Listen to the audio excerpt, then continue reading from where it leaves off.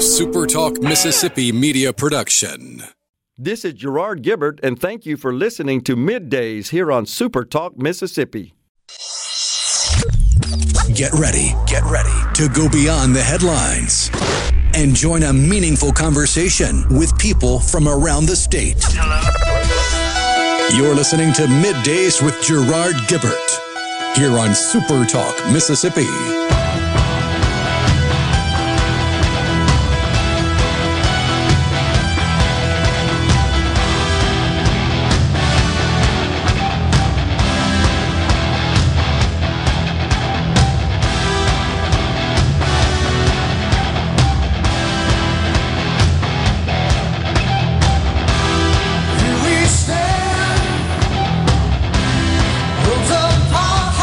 Talk Mississippi. Good morning, everyone, and welcome to Middays Super Talk Mississippi. I'm your host, Gerard Gibbert, in the Element Well Studios, along with Rhino, guiding you through the middle of your day with facts, fodder, and fine music on this Friday, y'all. Is it going to rain tomorrow for the JSU game?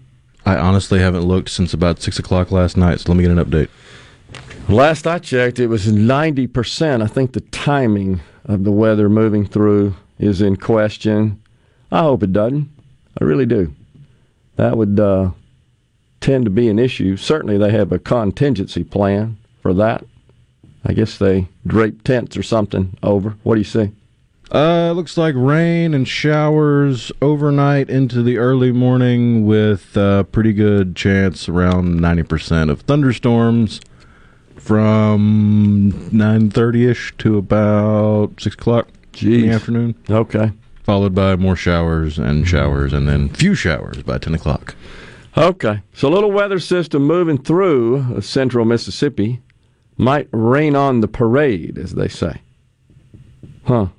Well, it just means there will be plenty of capitalistic opportunity to sell parkas. That's right. And umbrellas. Yeah, ponchos, right? Okay, ought to be good. So, last night, Paul Pelosi, husband of House Speaker Nancy Pelosi, attacked with a hammer at the house in San Francisco. A male assailant did this early this morning. That's what law enforcement says. Mr. Pelosi is 82. He's hospitalized, is expected to make a full recovery. Well, you don't want to see any crime. Don't want to see anybody assaulted, attacked, beat up, hurt.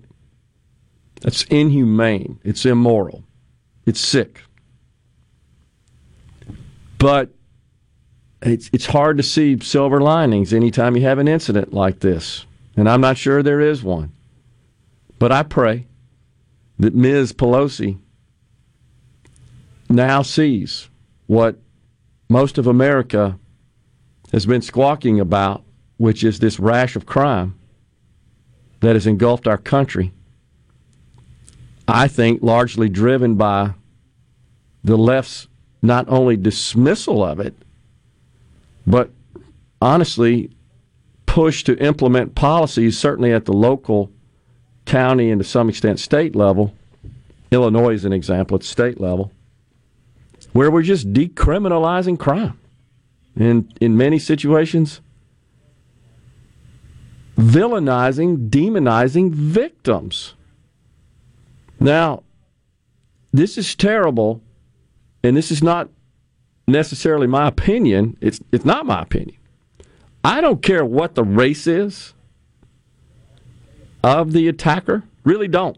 All I care about is the fact that they broke the law and they need to be punished to the full extent. Don't care what their race is. Yeah, it is oddly telling on a lot of people across the political spectrum of social media who are trying to will into existence certain aspects of this attack. And it's sickening. It is. And my statement as a preface to, I do believe there's some, like you said, when you looked at social media, that is sick. There's some other sick... And it's both sides. No doubt about it. I totally agree. You've got one side willing into existence that it's an illegal immigrant. Right. You've got another side willing into existence that it's a far-right radical. And it's like, there's zero evidence either direction. You're just spreading rumors and spouting nonsense. Yeah, and I think there would be a contingent of leftists that are hoping it's not a minority, right? Hoping that, because a lot of these woke justice policies are driven by that, trying to manipulate the statistics rather than being honest about it and addressing true societal, cultural root causes. No, they just want to, let's like everything else. Let's just change the standards to produce the desired outcome. And until we get back to the concept on which this country was founded, where it don't matter, right? It's blind justice. We don't care. Yes or no, you broke the law, period. It's all that matters. And until we get back to that, I think this kind of nonsense is going to continue. But the left is determined to try to introduce all these crazy policies that suit their narrative there, in some twisted way, believe they derive political power from it. I don't think they do. Minorities don't want to live in crime-ridden communities either. They don't care. They just want to be safe. I think that's clear. You've seen outcries from minorities who have been victims. This has got to stop.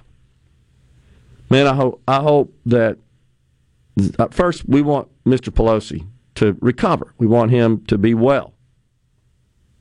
And all indications are he's going to be fine. And we're thankful, grateful for that. But we got to have a serious discussion about this in this country. And I hope they see that. And of course, Rhino, she's not the first on the left that has been a victim of such crimes, right? No. And we've seen this across the country, and you just got to hope that, don't you see? Don't you wake up? And because you want to punish people who commit crimes, that doesn't deem you a racist. It's the same old tired story of, what about just the nuance of, no, you can not be a racist or not harbor racial attitudes, but still want to punish people if they commit crimes. Well, that's because that nuance doesn't really work with their fabricated, manufactured nuance of critical race theory. That's true. That's the nuance they want to make everything exist in, and it's just not real. And a lot of that's rooted in this refusal to accept personal responsibility for anything. It's point fingers. It's always something else's fault, somebody else's fault. And you know what? That starts with the president. He made some crazy comment yesterday. I may have sent you some sound on that about the price of gas. And he was just totally wrong about it. And I don't think he knows. They just feed him info, stick it in the deadgum teleprompter, and he just recites it. But it was complete farcical nonsense about when he took over as the president, what the price of gas is and what it is now. He's just wrong about that. You got that? Today, the most common price of gas in America is $3.39, down from over $5 when I took office. Huh? It was $5 when he took office? I checked it out. I think it was $2.39 or something, right? Yeah, depending on where you were, but right. The average across the country was in the upper 230s. So it wasn't $5. No, nowhere close. He just lies. And all... Well, let me take that back. Not nowhere close. It was $5 in California. Well, okay. But it's always $5. But that's not the average, and he's clearly referring to the average here. Right. Oh, gosh. It's just unbelievable. It's day after day.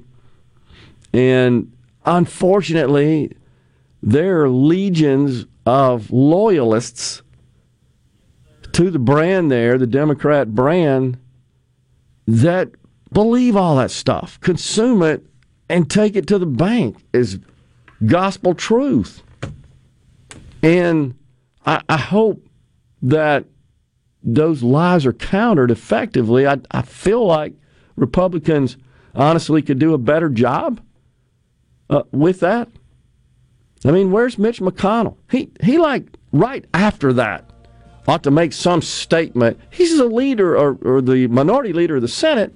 Certainly he's got the power to summon the press to make such a statement that would get national attention. That just ought to happen immediately.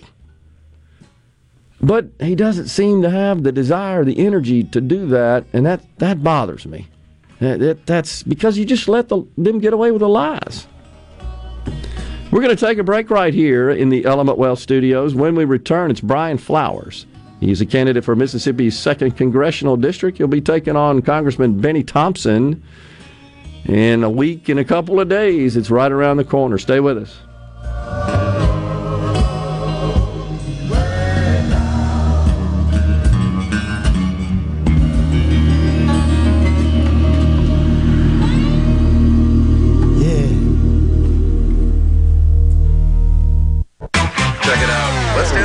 The talk that keeps Mississippi talking. Middays with Gerard Gibbert. Let's get on with it. On Super Talk Mississippi. It's finally Friday, I'm free again. I got my motor running for a wild weekend. It's finally Friday, I'm out of control. Forget the working blues and let the good times roll. Welcome back, everyone, to Midday Super Talk Mississippi. Rhino bumping us into this segment with the obligatory George Jones Finally Friday.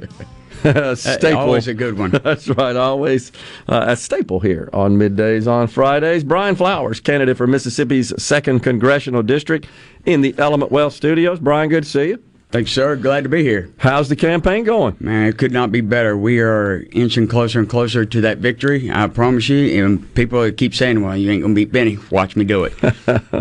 Well, it's a rather interesting district once it got redrawn, right? It's certainly north to south. It's pretty big, geographically speaking. This thing is huge. Yeah. It's big enough to where, even Benny Thompson made the comment when it first got drawn, it's almost impossible for anybody to maintain. And he's right.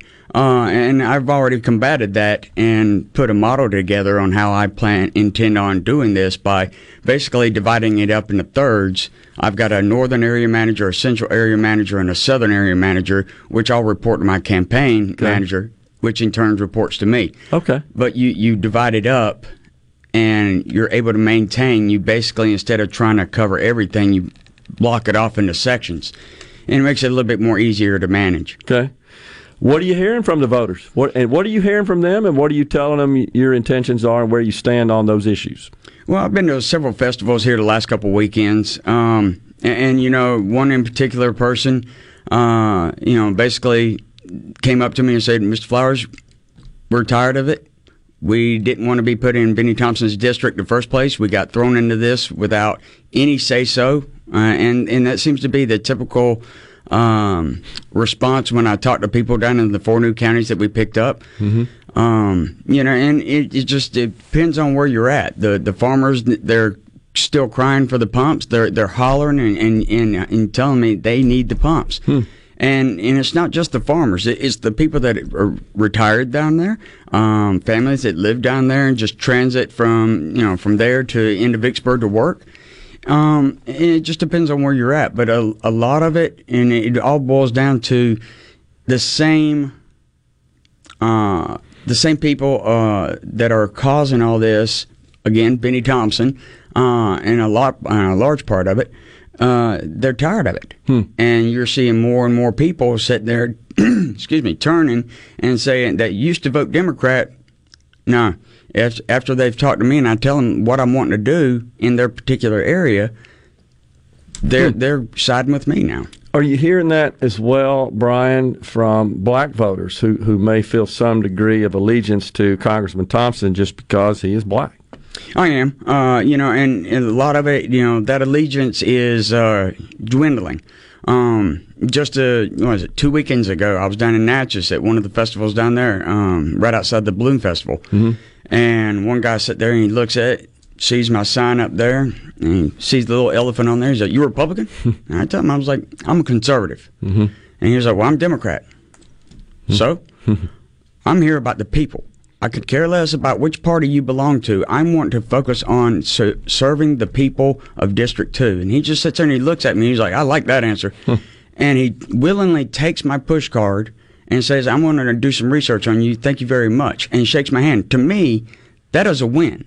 Somebody that is self-proclaimed Democrat, I'm going to vote Democrat. And then after just me interacting with them for a split second, at least giving them, planting the seed and have them go do the research instead of just blindly voting straight ticket. Right. That to me is a win.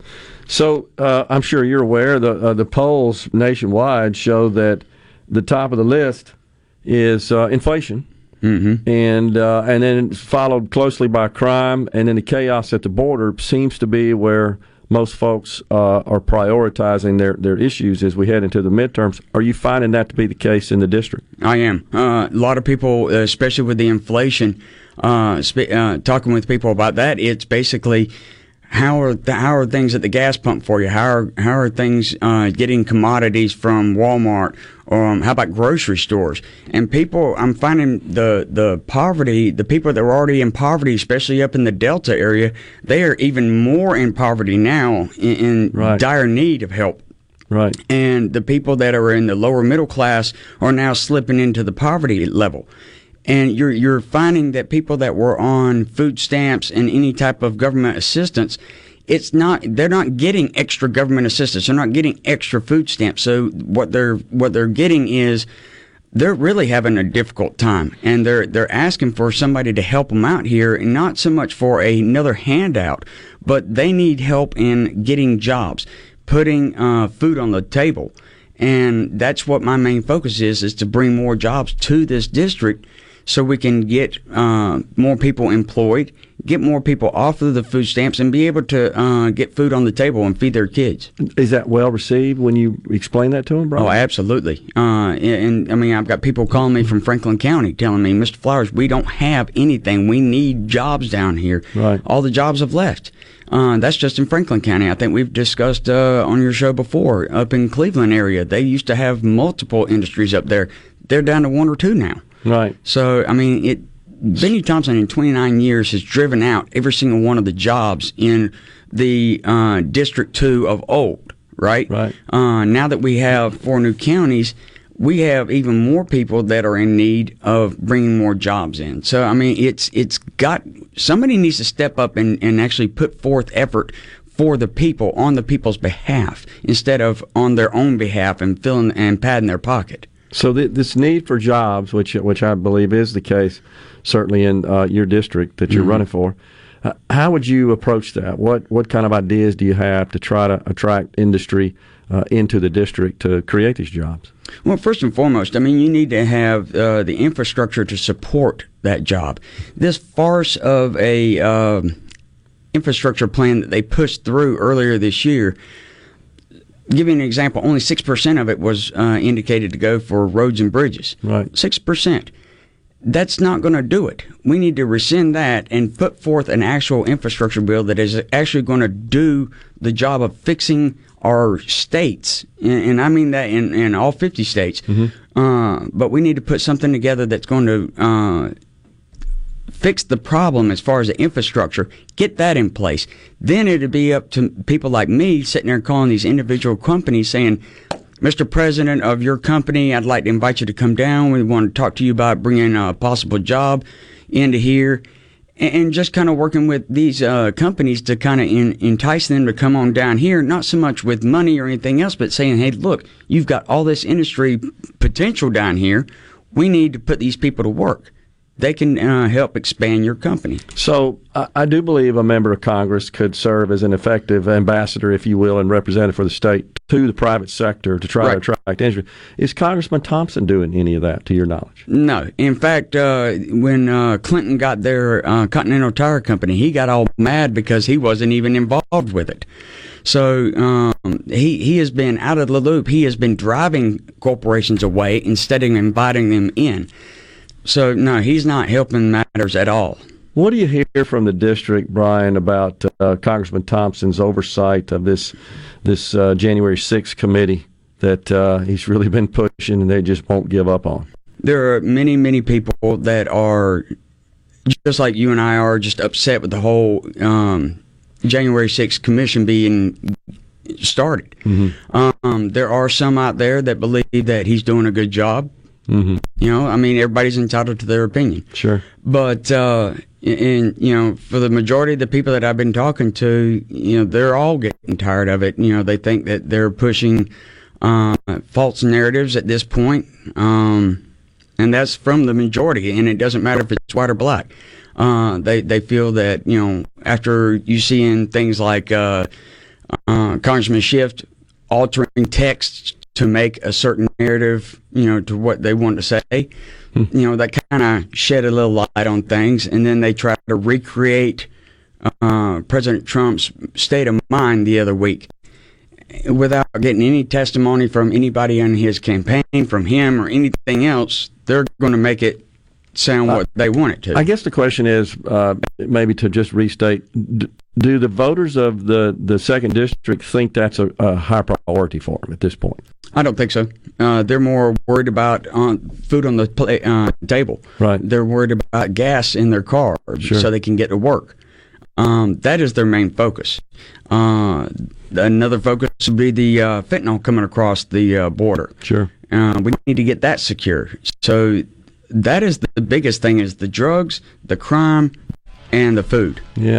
Well, keep pushing it, and listening to the voters and responding to what they say are their priorities. That's, to me, what a representative ought to do. That's people. right. Appreciate you coming in, Brian. Good luck to you. Yes, sir. Appreciate it. Brian Flowers, candidate for Mississippi's 2nd Congressional District, has been our guest on Middays. We'll step aside for a break. We're in the Element Well studios. We're coming right back.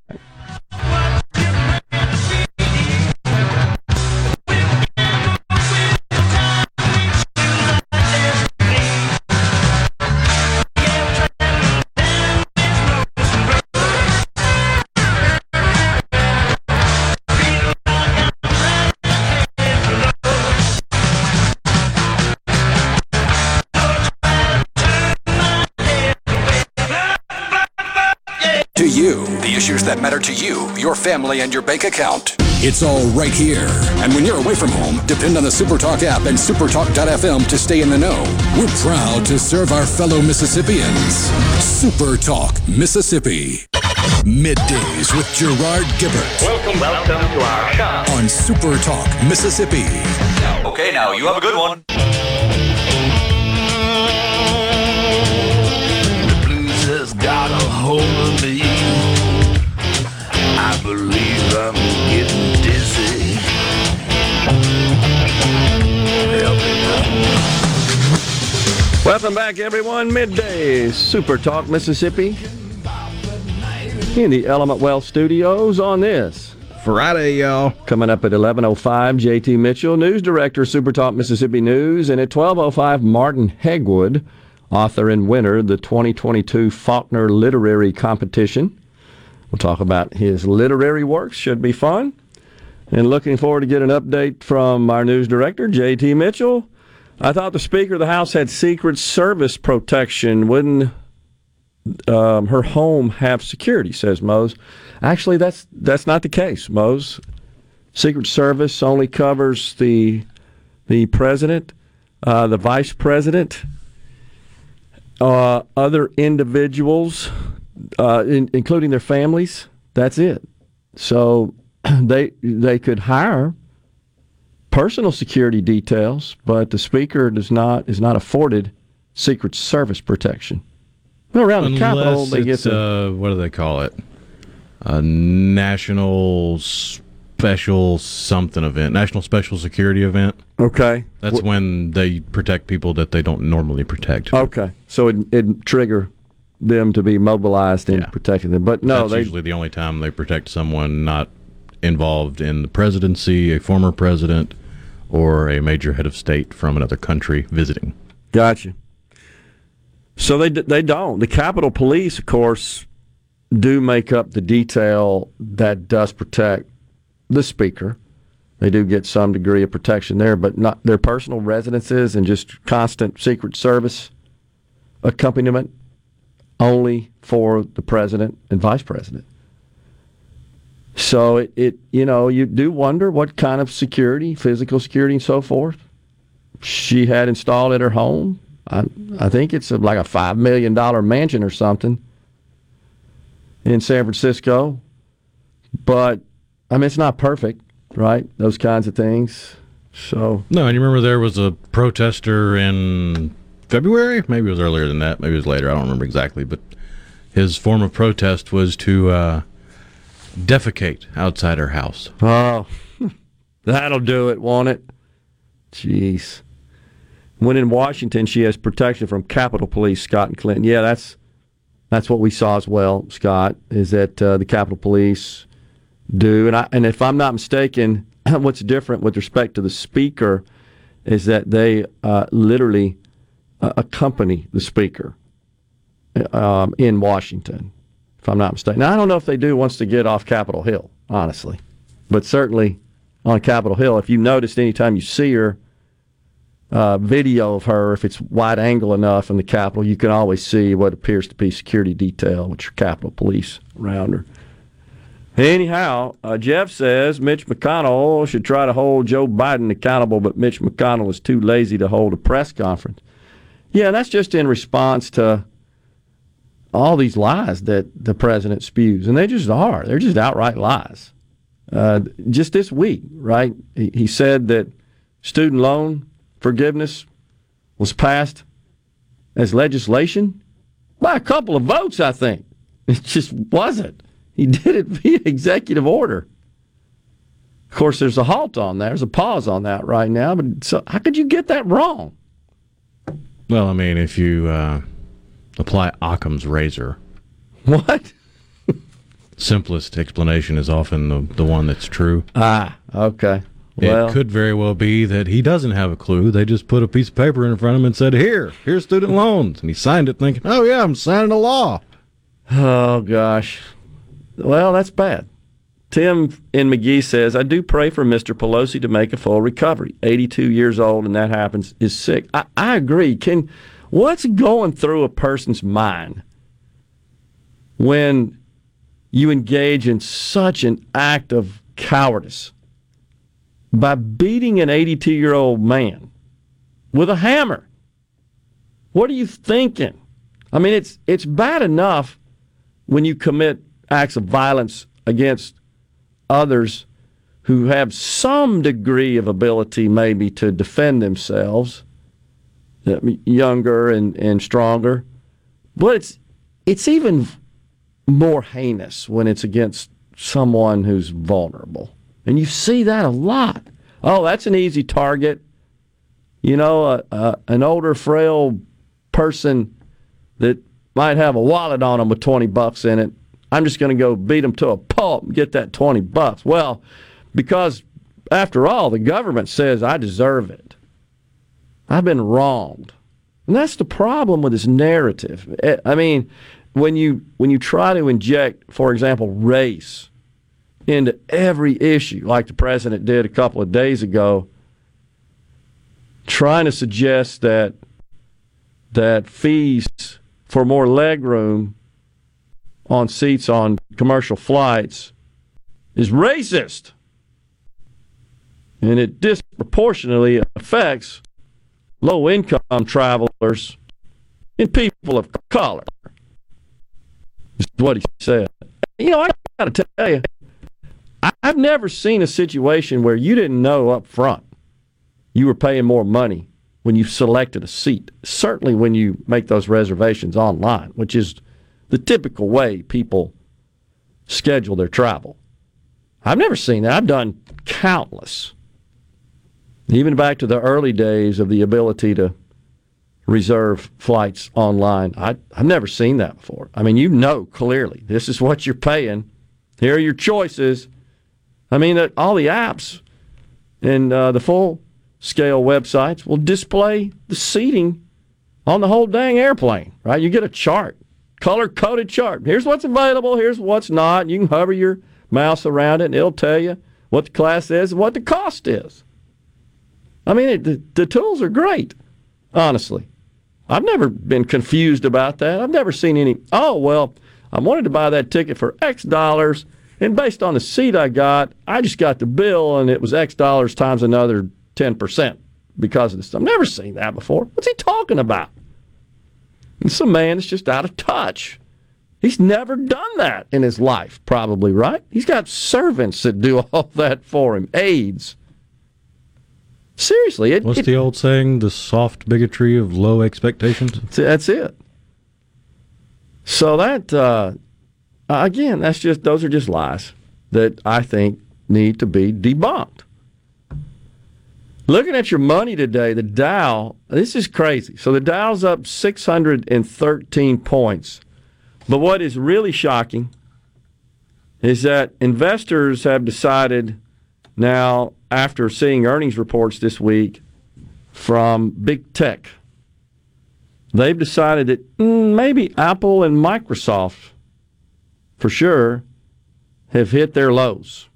And there's been some adjustment of their target prices by the big Wall Street banks. But anyhow, today, Apple is up considerably, and so is Microsoft. Apple is up 10%, $10, 7.8%. Microsoft's up 6 and change, 2.8%.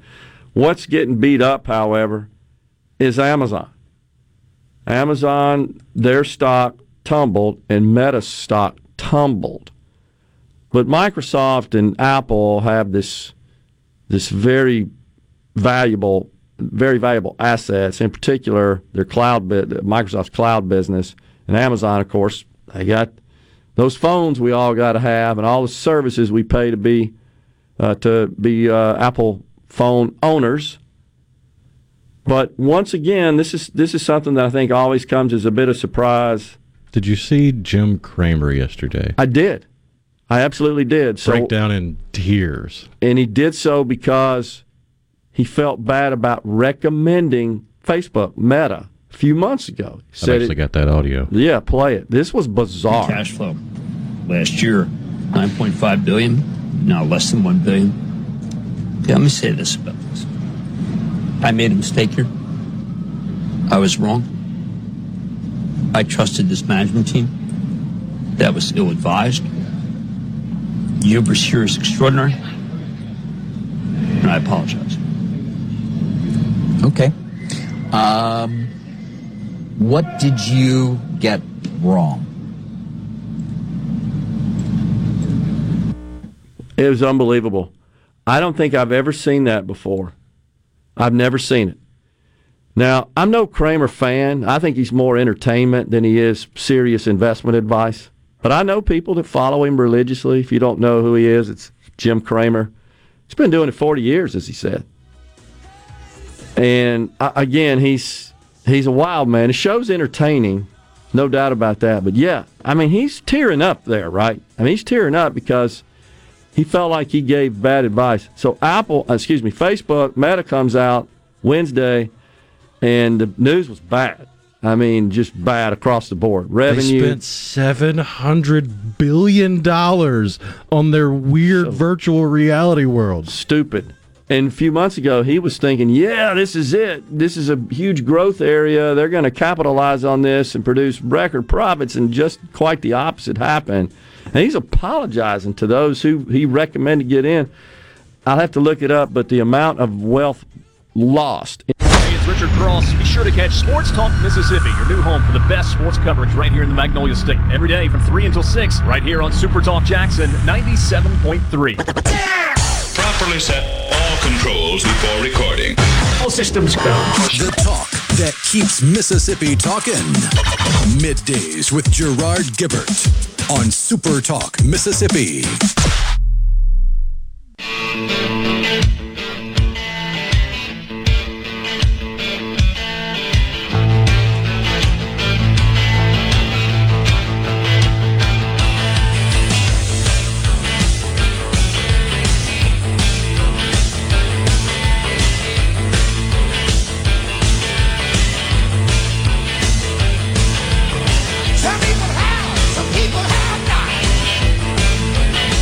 Back with you in the Element Wealth Studios. Super Talk Mississippi, middays, Gerard and Rhino on this. Friday, y'all. So, I just wanted to kind of continue that discussion. It's always intriguing for people when they learn that, once again, Amazon lost money in their e-commerce business. They have perennially, except for 2020, when we were all locked up. Other than that, it's just a loser. So you say, well, where do they make their money? They make it from Amazon Web Services. So operating income at Amazon, and that was just reported yesterday, and this is on, I believe, sales of, it's kind of hard to believe, $145 billion in a quarter. So that puts them on a run rate, annualized run rate, $640 billion. So you would think, wow, $640 billion, they got to be just rolling in cash, net income. So on $140 billion of sales, $145 for the quarter, they made $2.53 billion. $2.53 billion. Now, you can do the math on that. That's about 1.5% to the bottom line. That's pathetic. And Amazon Web Services accounted for 100% of the company's profit. It generated $5.4 billion of net income. $5.4 billion. So you can do the math. They made 2.5 overall. Web Services made 5.4. That means they lost $2 billion in the e-commerce business. All that stuff we go buy online yet. And I bring this up because normally when you hear the left attack those dirty, greedy, evil, dastardly corporations, they don't pay their fair share. They will usually invoke Amazon in that because for years they paid no taxes. They paid no taxes because they were applying their accumulated losses during the startup period to their very meager profits when they finally turned the corner and became profitable. That plus massive, billions of dollars of investment in capital equipment that and assets that qualified for immediate write-off in the year of investment. Now, that's why they didn't have a profit. Now, the president, so when you look at this and you go look at their financial statements, he's going to say they got to pay a minimum of 15% from a tax perspective because even though they made $2.5 billion, I guarantee you, once that's for financial statement purposes, once they deduct their carried over losses and their massive investment in capital equipment for tax purposes, they're not going to have a tax liability. Yet they're still going to have to pay that 15% of the 2.5, so about $300 million in taxes. All right, they ain't gonna like that. I mean, so that's what the left wants to do in this country. They just don't get all these nuances. They want to run around and push this narrative. These corporations are just cheating, not paying any taxes, without taking into regard the losses a company like this accumulated and all the investment they make, which benefits, guess what? Small, mid-sized businesses to a great extent who sell them all that stuff. Just like the big facility they built here in Madison. Lots of local companies benefited from that. Lots of them. And the investment they made in that, they're able to write off. That's not what Joe and the Democrats want. So it's so twisted. In the meantime, Apple did give some negative guidance. Microsoft gave some negative guidance. We talked yesterday about Seagate laying off a bunch of people. So, and I say all this because I think we're just starting to see the beginning of what could be a substantial decline in economic activity going into 2023 that Joe and the Democrats refuse to acknowledge. They bring out now their savior, Barack Obama. They got him out recording ads all over the place, including in Pennsylvania. And it's woman's right to choose. That's kind of the focal point of all the ads. That's what they want to focus on. And voting rights, because voting restrictions are just racist. And they're still running with that narrative. But I dare say, based on all the polls, that's not what's top of folks' mind as they enter the midterms. The good news is, folks, Rasmussen yesterday, Rhino, after the show, had some recent telephone polling. Now, Rasmussen's pretty good, actually. They're probably the most reputable polling organization. They got Herschel Walker up 5 points. They got Oz up. They got Zeldin in New York up. They got it a toss-up in Arizona now for the Senate race. It's looking pretty good if you go by Rasmussen. I think the worm has turned. I think people see this crap. I pray. I hope so. We got to stop it. We're coming right back with JT Mitchell. Get ready to go beyond the headlines and join a meaningful conversation with people from around the state. Hello? You're listening to Middays with Gerard Gibbert here on Super Talk, Mississippi.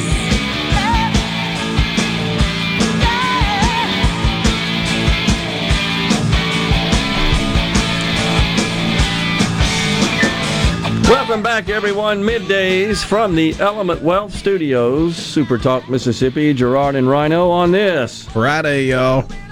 Joining us now in the studios, JT Mitchell, the news director for Super Talk, Mississippi News. JT, what's up? Hey, man. How are you, Gerard? Great. Thanks for having me, as always. You having a good Friday? I am. Good. Yeah. So there's a lot going on. We're trying to get through this Friday and get to the weekend because, you know, for some reason, the news slows down a little bit over the course of the weekend. I don't know if that's because of lack of reporters. A little. In Mississippi, we care a lot about college football, and so It seems to be pretty football-oriented on Saturdays. And we'll get around to that because it's a big weekend of football here in Mississippi. But first, let's talk about what's on the front page of a lot of Mississippi publications right now. And that's what's going on in the health world. This whole UMC, Blue Cross Blue Shield mess. Yesterday at Hobnob, Mississippi, which is the MEC's annual political networking event, about 1,000 people showed up, and not all of the state officials brought up the healthcare situation, but Commissioner Cheney, obviously, insurance commissioner, and Lieutenant Governor Delbert Hosemann did. They did.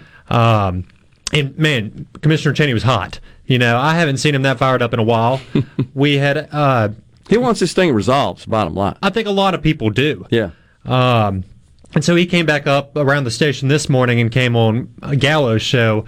But there's a multitude of storylines going on here. Sure. So the first one, obviously, is this whole dispute, the squabble between UMC and Blue Cross Blue Shield. That's ongoing. Not resolved. Hasn't been resolved since April. Right.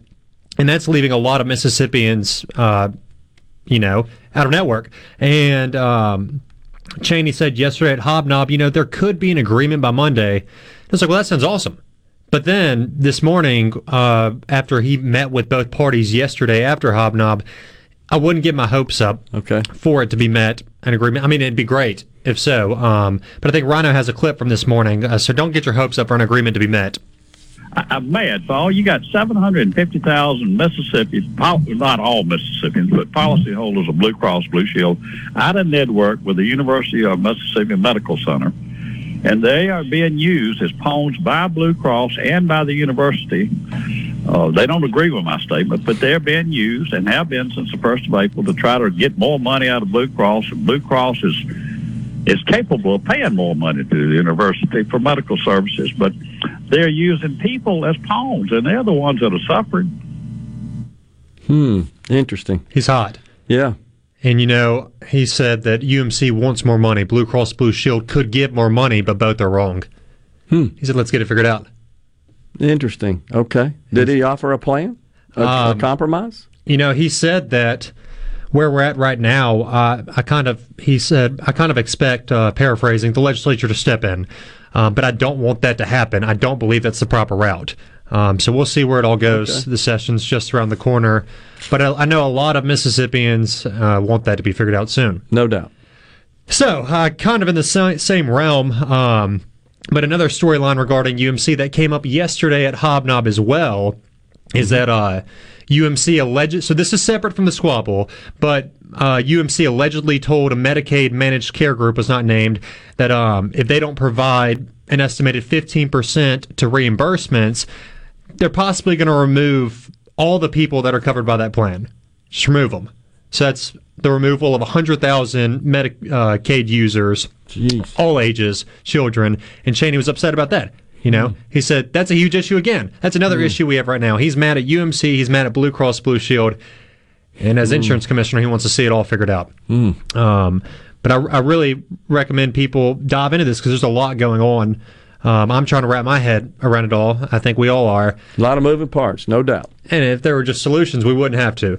And also, speaking of hospitals, Greenwood LaFleur, that's an issue in itself. They have been on this downhill of just terrible things happening, and they only had enough money to last through the end of the calendar year. After everything that's gone on, they were in talks with UMC to buy them out, right? And now it seems, from what I've heard from a couple sources, that might not happen. It's not looking great. It's looking like those talks have soured a little bit, and I don't know the behind reasonings, but I cannot imagine a hospital not being in Greenwood, Mississippi. Right. That we talk about water here in Jackson, human right. Healthcare, human right. And in Greenwood, Mississippi, if I had to guess, the closest hospital is what, Indianola? I guess so. Is there one in Indianola? 40, it's small, yeah, but it's 40 minutes. Yeah. Well, what do I do if I have a heart attack? If I live in Greenwood, it's okay. I mean, I might make it. It sounds like a human right we got to get figured out, correct? Just like the water here in Jackson. So I'm just covering it, but I am hoping and hopeful that solutions to all of the above will come about sooner rather than later, hopefully. We'll move on a little bit. Yeah. Let's move on. Very complex subject. Yeah, you can hear all that on air, continue to be covered by the news team throughout the day, but also online at supertalk.fm. So, earlier this week, Frederick Bell, did you see, the parole board reversed course and has decided to keep him incarcerated. And, that was the largest public outcry I've seen in a while in terms of a parole hearing. It happens. You feel every now and then. But Bell, he brutally murdered 2 people in May of 1991. The parole board voted, hey, we're going to let him out. It seems like he's been rehabbed. Right. And there was a huge public outcry. I think between the time that it was delayed because of the newspaper technicality, September 26, and October 26, which was this past Wednesday, 2,000 letters and emails were written to the parole board. Do you think that influenced? I would assume so. I think the family did as well. The family did a whole lot, and also when elected officials step in. There's something about that when elected officials step in. They did. Yeah, the family, they did a good job of getting out there. I think Gene, he came on a couple of the programs here, and I get it. That has to be something hard if my brother was killed and I find out that his killer has been rehabbed without proof and he's going to be on the streets again in my hometown where my brother was killed. And really the family ought to be the priority in terms of influencing the parole board, in my view.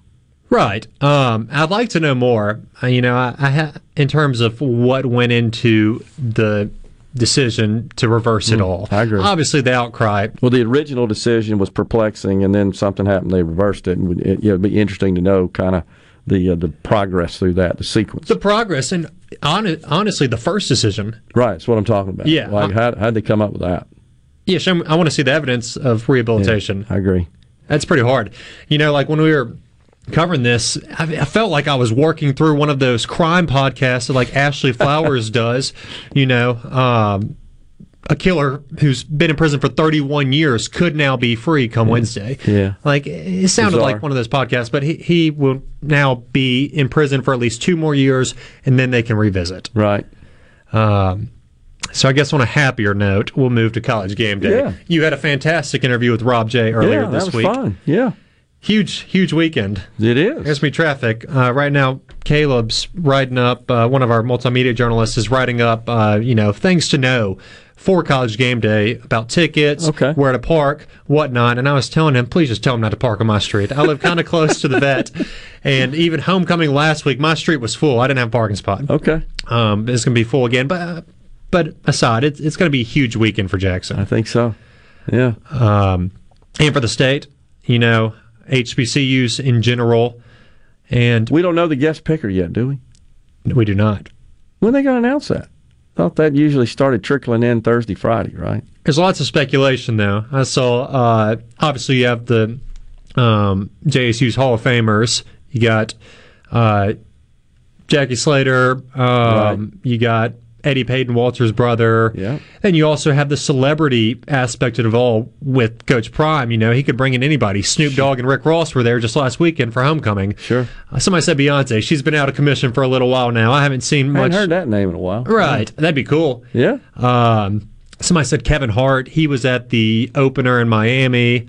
I just think it'd be kind of. I think it'd be kind of lame if Dion was a guest picker. Coach Prime. They did that with Kiffin last year. Yeah. Ole Miss. Was that game day when Ole Miss like hosted it, yeah. A&M? They used Kiffin as a guest picker. I just thought that was kind of a buyout. If you're going to have a guest, you can of course you're going to do the interviews with the coach and not, but it's kind of a buyout to have the coach. Yeah, I agree. And I hope for at least the day and the days leading up to it, we can just temporarily forget everything going on in Jackson and just enjoy. Right. There's been a bunch of finger pointing. Rob J. and you as well said it best the other day. Stop finger pointing. Let's just enjoy. Absolutely. Play some football. It's going to be a good day. Isn't that what people want? Yeah, it's what we all want. And I can't wait to tune in. We're going to have somebody on the ground as well. Speaking of football, last night, Southern Miss, that was a wild game. Sure was. And if that opens up this weekend, it's going to be a great weekend of college football. So we got State off, right? State's going to be off Ole Miss is after out in Alabama. A&M, yeah. Ole Miss is going to be in College Station. Southern's already played. JSU's tomorrow. That's right. Wow. It's going to be a big weekend. Big weekend. All right. Always good to have you on, JT. There's your favorite, The Doors. I appreciate it. I appreciate it always, man. Coming right back in the Element Wealth Studios.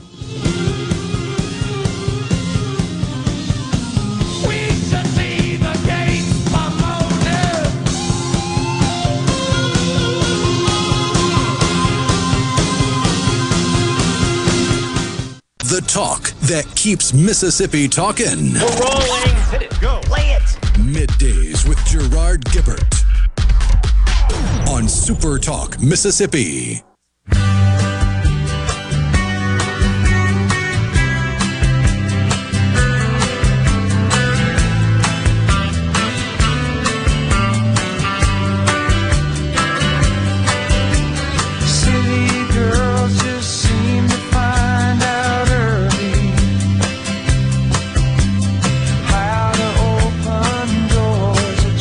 The Eagles with Lion Eyes bumping us into this segment on middays. We appreciate you joining us today. Don't forget, in a Mississippi Minute with Steve Azars coming up later on this afternoon, you'll hear an interview with Clay Mills of the band Diamond Rio. In a Mississippi Minute with Steve Azars, presented by visitmississippi.org.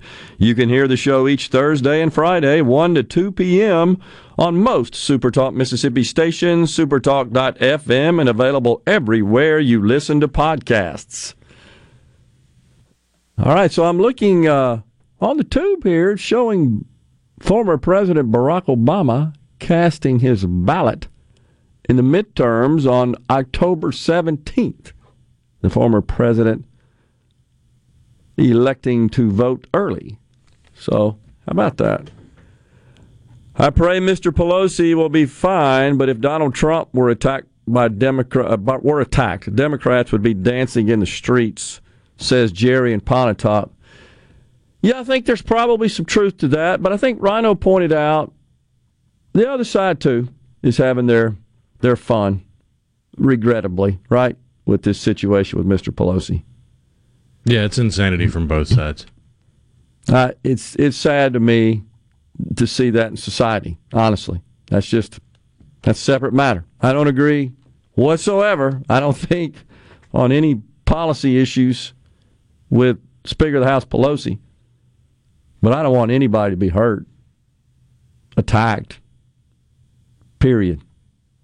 It's just not right.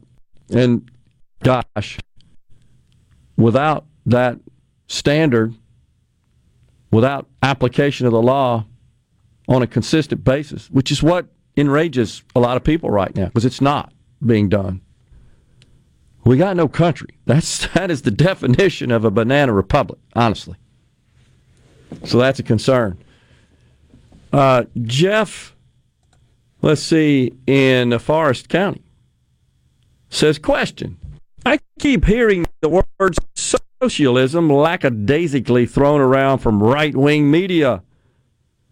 Is police, fire, military, interstates socialism? You see this a lot, don't you, Rhino? This is like a common refrain from the left. What about the police, the fire, and the interstates? And they always point to that. Well, that's the majority of the left's talking points. They're all spoon-fed from think tanks filled with dumb people. Well, let's be honest, Jeff.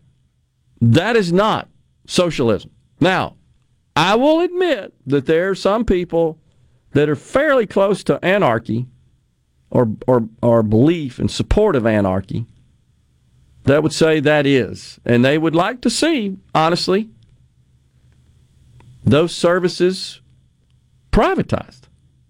I would think that's fair to say from really staunch libertarians. They would tell you that we could privatize police, fire, military, road building, etc. You agree with that, Rhino? You've seen that. Oh, yeah. From the those that would describe themselves as fairly entrenched libertarians. You know, so, but that... I mean, they think driver's licenses are an affront to their civil liberties. Correct.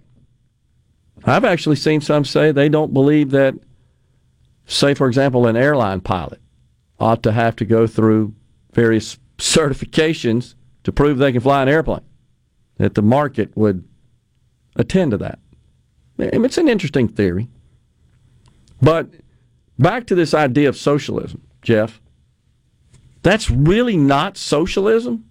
Now, you may have some libertarians that would again, like I said, say, no, that needs to be privatized, but that's still a different objection than saying I object to it because it's socialism. Socialism, as classically and really widely defined, is just a political and economic concept that advocates for the means, distribution, quantity of production and the exchange of goods and services should be completely regulated and planned by, some would say, the community. But the community is represented by the government. So an example is when Joe Biden says, hey, airlines, you can't charge increased fees for getting more legroom on an airplane. Banks, you can't charge overdraft fees to those who write bad checks. That is an example of socialism. Hey, oil companies, you got to go lower the price now. I'm demanding, I'm requiring you to do so by law. Those are examples of socialism. And the list goes on and on. Liz Warren, for example, who wants to nationalize the banks, meaning she don't want private banking. Nationalizing and the healthcare economy and essentially transitioning that to complete government-run healthcare. That is socialism for that industry. And in fact, it wasn't too long ago, what was her name? Omarono, that was nominated to be the controller of the currency, I believe. And she's the one who said she wanted to eliminate private banking. She wanted your checking account to be managed by the federal government. That is socialism. So this nonsense about police, fire, military, and interstates is just, it's really a long in the tooth, weak, tired, overused, nonsensical talking point. It's all to get somebody to say, yeah, I support police, fire, military being a function of government. That ain't socialism, no. So find something else, Jeff, because you're kind of out in left field here, buddy. Not par for the course, though. I know. So, how are private prisons working out, says Jeff. Honestly, Jeff, I don't know. But how are public prisons working out? There's problems there, too. And it's worth having a debate about that. But here's what gets me about the left. In general, they have this view that people in government and government overall is just superior to the private sector. Like, somehow if you work for government, you're just smarter, you're just better, you're more productive, you're more efficient, you produce more because you're part of government than the private sector. Taking into consideration not one iota that all this luxury, this prosperity, this quality of life we have, which is still better than anywhere else on the planet, it came about because of the private sector. Now, they would say, well, yeah, but without the military and the roads and the police and the fire, well, right. And so you can put me down in the camp that says that's a core function of government. But also go ahead and add to that the caveat that our tax system and taxes collected should be designed to support the core functions of government. That ain't what's happening. We're way beyond that. We've expanded government way beyond its core function as enumerated in the Constitution. When I say that, I'm referring to what the Constitution would say. So the left has kind of hijacked that into this welfare clause stuff. You hear that all the time, like, oh, yeah, everything is in the interest of welfare. So we have a military, for example, that's way more focused on white rage and privilege walks.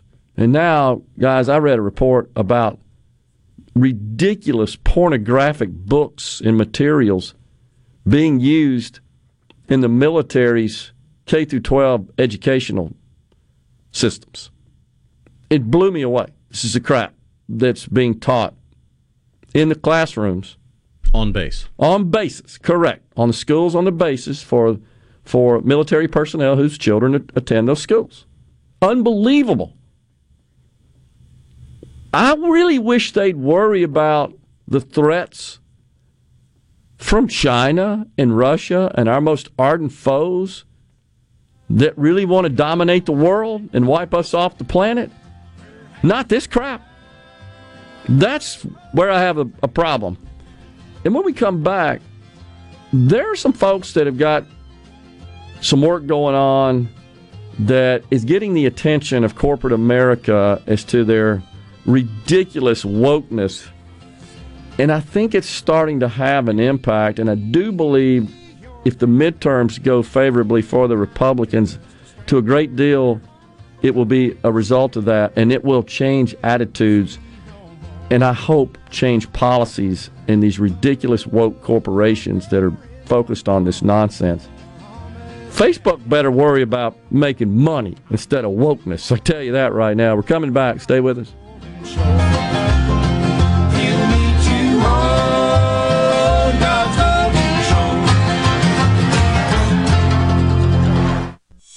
Okay, is everybody ready? I'm ready. Ready here. Middays with Gerard Gibbert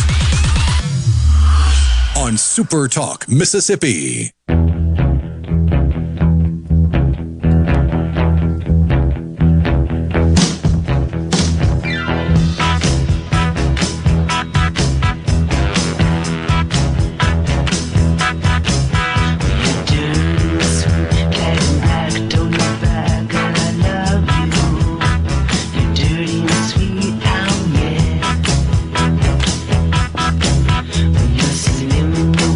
Back with you in the Element Well Studios, Super Talk, Mississippi.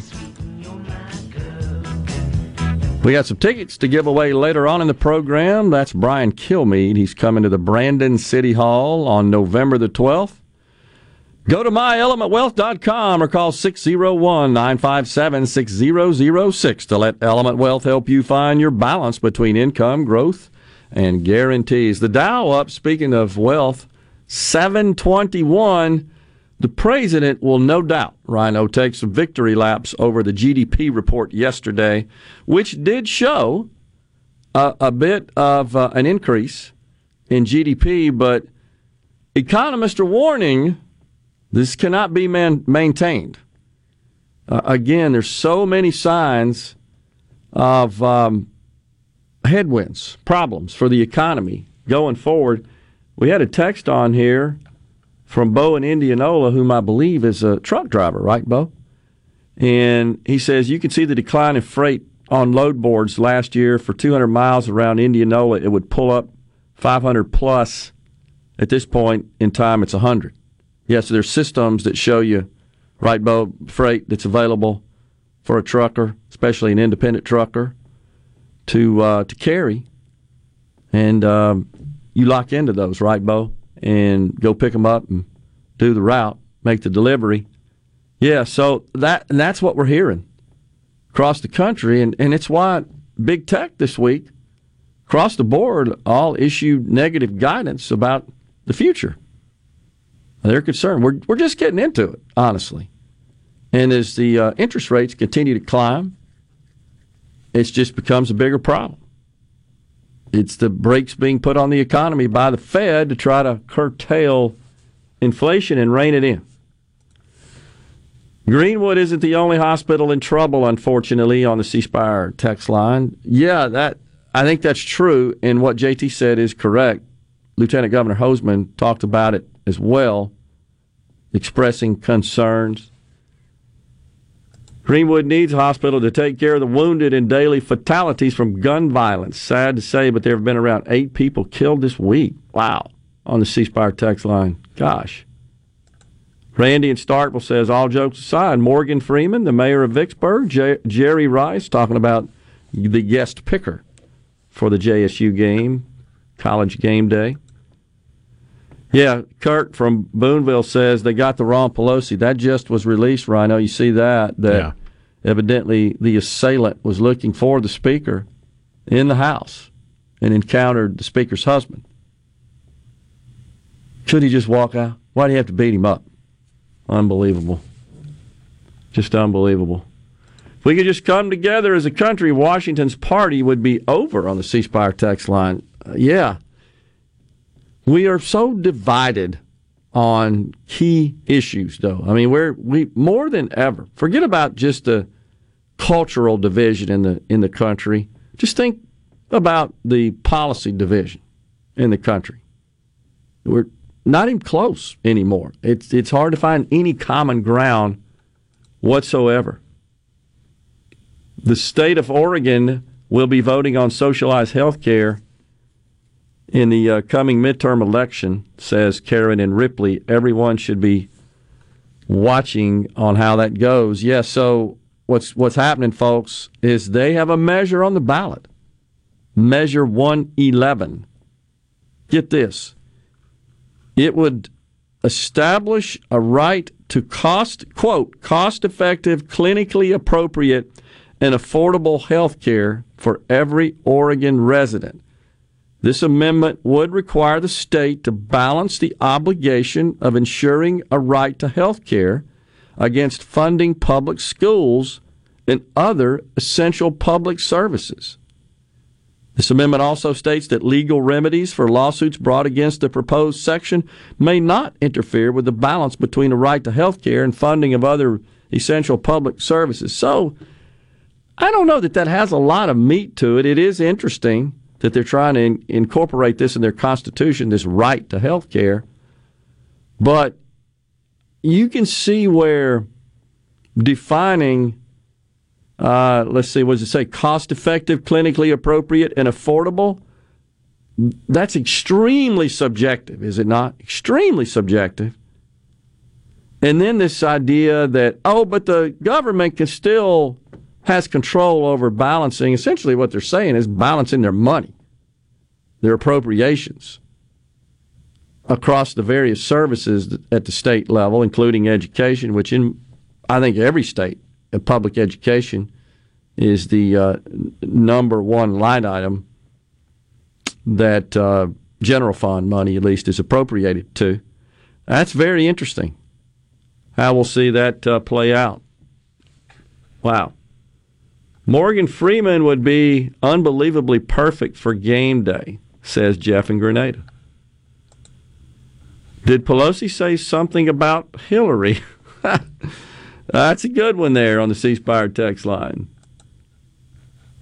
So Thomas in Greenwood is really up in arms about this whole UMMC Blue Cross debate, and his opinion is that Insurance Commissioner Mike Cheney is carrying the water for UMC. He says it's Thomas's opinion that UMC is fleecing Blue Cross because they have deep pockets. I don't know if I'd say what they're asking for is fleecing them, Thomas. I would invite you to look at the math on that. I wouldn't call it that. And he says, too bad you won't call him out for pandering to UMC for political gain, because I don't believe he is pandering to UMC for political gain. That's your opinion, Thomas, not ours. And I just said it on the air so folks will know that's your opinion. I don't happen to agree with it. I do think the situation needs to be resolved. And, in my business career, when you had gaps in money, which is what we're talking about here, I always look for some compromise where everybody wins. Maybe that's not possible here. I don't know.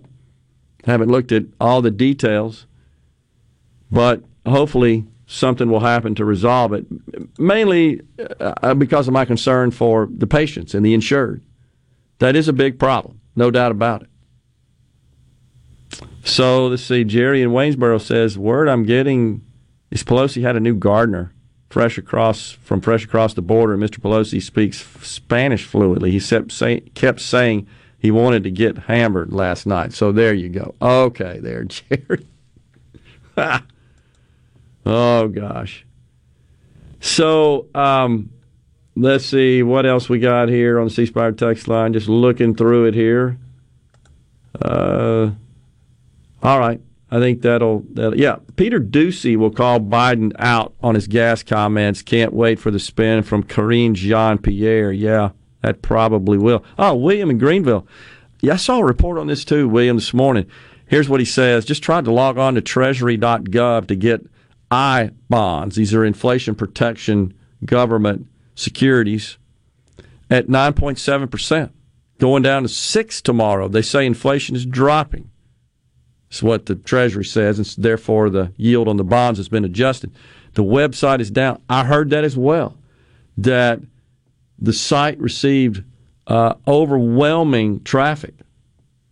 Folks trying to log on, because that's how you do it, and purchase those securities, those bonds, and the site couldn't handle the traffic. And it crashed, and it's non-responsive. I heard, you see it, Rhino, the same thing, right? Yeah. I saw that on the business news early this morning. That's incredible. Did you see where Fetterman's wife said swimming in America is racist? Seriously? Patrick, Louisville? I can't say that I've seen that. Has there been such a comment made? There was, I didn't have the quote in front of me, but she was quoted saying something about the mansion, quote unquote, that they got for $1 from Fetterman's sister that he's now saying they didn't even want, but she wanted it because it had a pool that they could then open for the disadvantaged people in the neighborhood. Ah. Okay. Which never happened. Okay. Wow. Gee whiz. Something else that somebody said, and I can't find it now, Rhino, in the text, but it was about Lieutenant Governor Hosemann as it pertains to the hospital challenges. Institutions in the state of Mississippi. And while the lieutenant governor, I don't think has ever come out and just directly stated his support for Medicaid expansion, there's been a lot of talk about him leaning that way, and I think maybe not ever saying he wasn't for it. I think he said, and I'm to some degree paraphrasing here, that these are just things we need to be talking about, and something to the effect all options should be on the table. I think he's now of the view that that's not the best approach to deal with the uninsured in Mississippi. And I did run into Drew Snyder the other night at an event, who of course runs Medicaid. And I just asked him some data questions about Medicaid.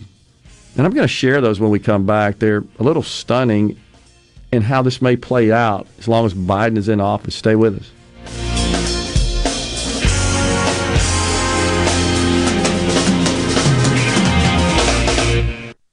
It's so awesome! Middays with Gerard Gibbert. Come on, let's get on with the show! On Super Talk, Mississippi.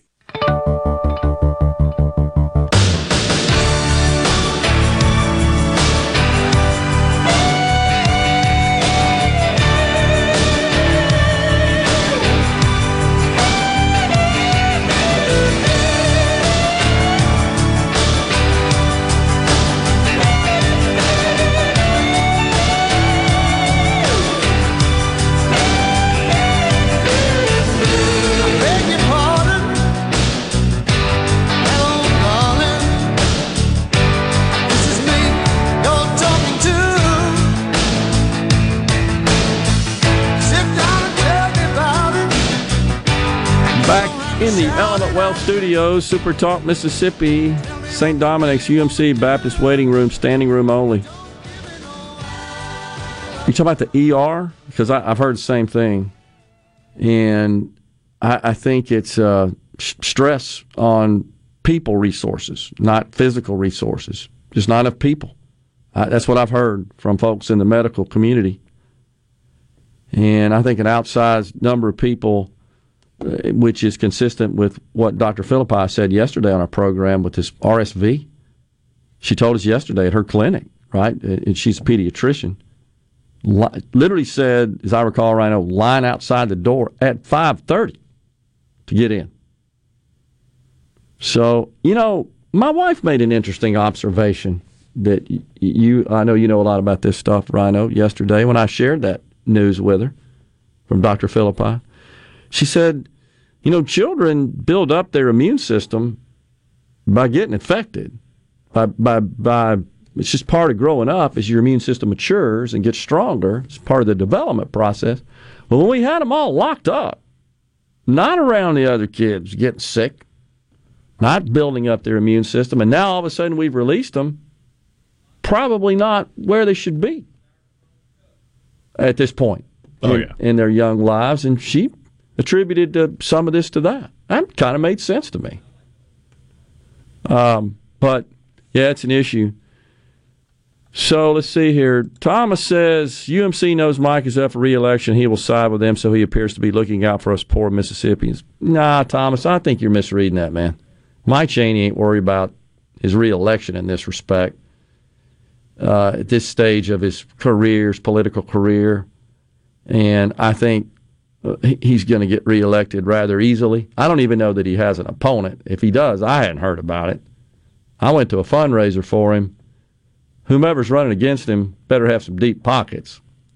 He did pretty good there. So I don't think that. But you said earlier, Thomas, should you pay more for a service than me because you're able to pay more? If not, why would Blue Cross Blue Shield pay UMC more than another insurance company? I got to tell you, Thomas, I'm shocked at that comment. I'm disappointed, and here's why. What you're basically saying is you think there should be level price controls. You don't think that the market should come into play and market dynamics between buyer and seller. If UMC and Blue Cross want to negotiate a contract and a deal on reimbursement that's completely different than another insurer, I'd say that's market at work. That's like suggesting that everybody that walks onto a car lot is going to pay the exact same price for a vehicle, that there's no negotiating. I can tell you in my business, we didn't sell the same stuff, products or services. It was a negotiated deal between buyer and seller. And everybody didn't pay the same price. And there are no, by the way, advertised prices for that kind of stuff, generally speaking. Because it's so complex and so unique. Every project, every solution, custom architected. So, no,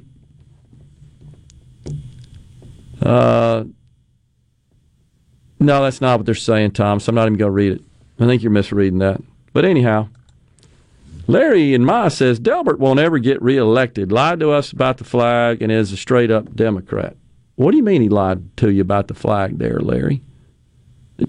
Does that mean you think Tate Reeves can't get reelected? Because I think he's another one that said he thinks the people, right? Isn't that what he said, Rhino, during the campaign, as I recall, in 19? That the people ought to decide on the flag, and that's not what happened. So do you think, Larry, on that basis, he won't get reelected? I'm not sure what Delbert said about the flag. What about, I don't know. So when you say he's a straight-up Democrat, just curious, and I've heard this a lot about the lieutenant governor, specifically in what way? The main thing I've heard, I guess 2 or 3 things, is that he appointed lots of Democrats as committee chair. I've heard that. And I haven't really analyze that to know how is that different in the past. And then I think the other thing, right, that you hear a lot is that he sort of was over the redistricting process and Republican Senator Melanie Sojourner was drawn out. I've heard that as a squawk against him. I've heard that there's a belief that he pretty much unilaterally defeated the total elimination of the income tax. I've heard that. What else have you heard there, Rhino? Have I covered most of it? I've heard a lot of people say, well, he supports Medicaid expansion.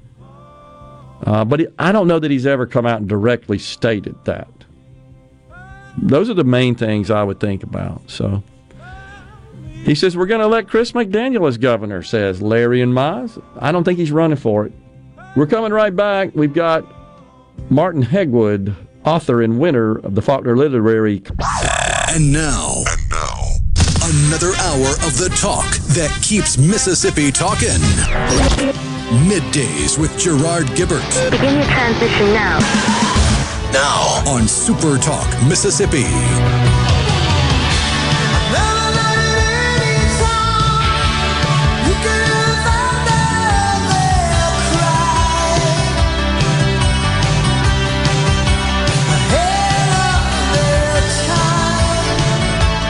Welcome back, everyone, to Midday Super Talk Mississippi. We are live in the Element Well studios on this Friday, y'all.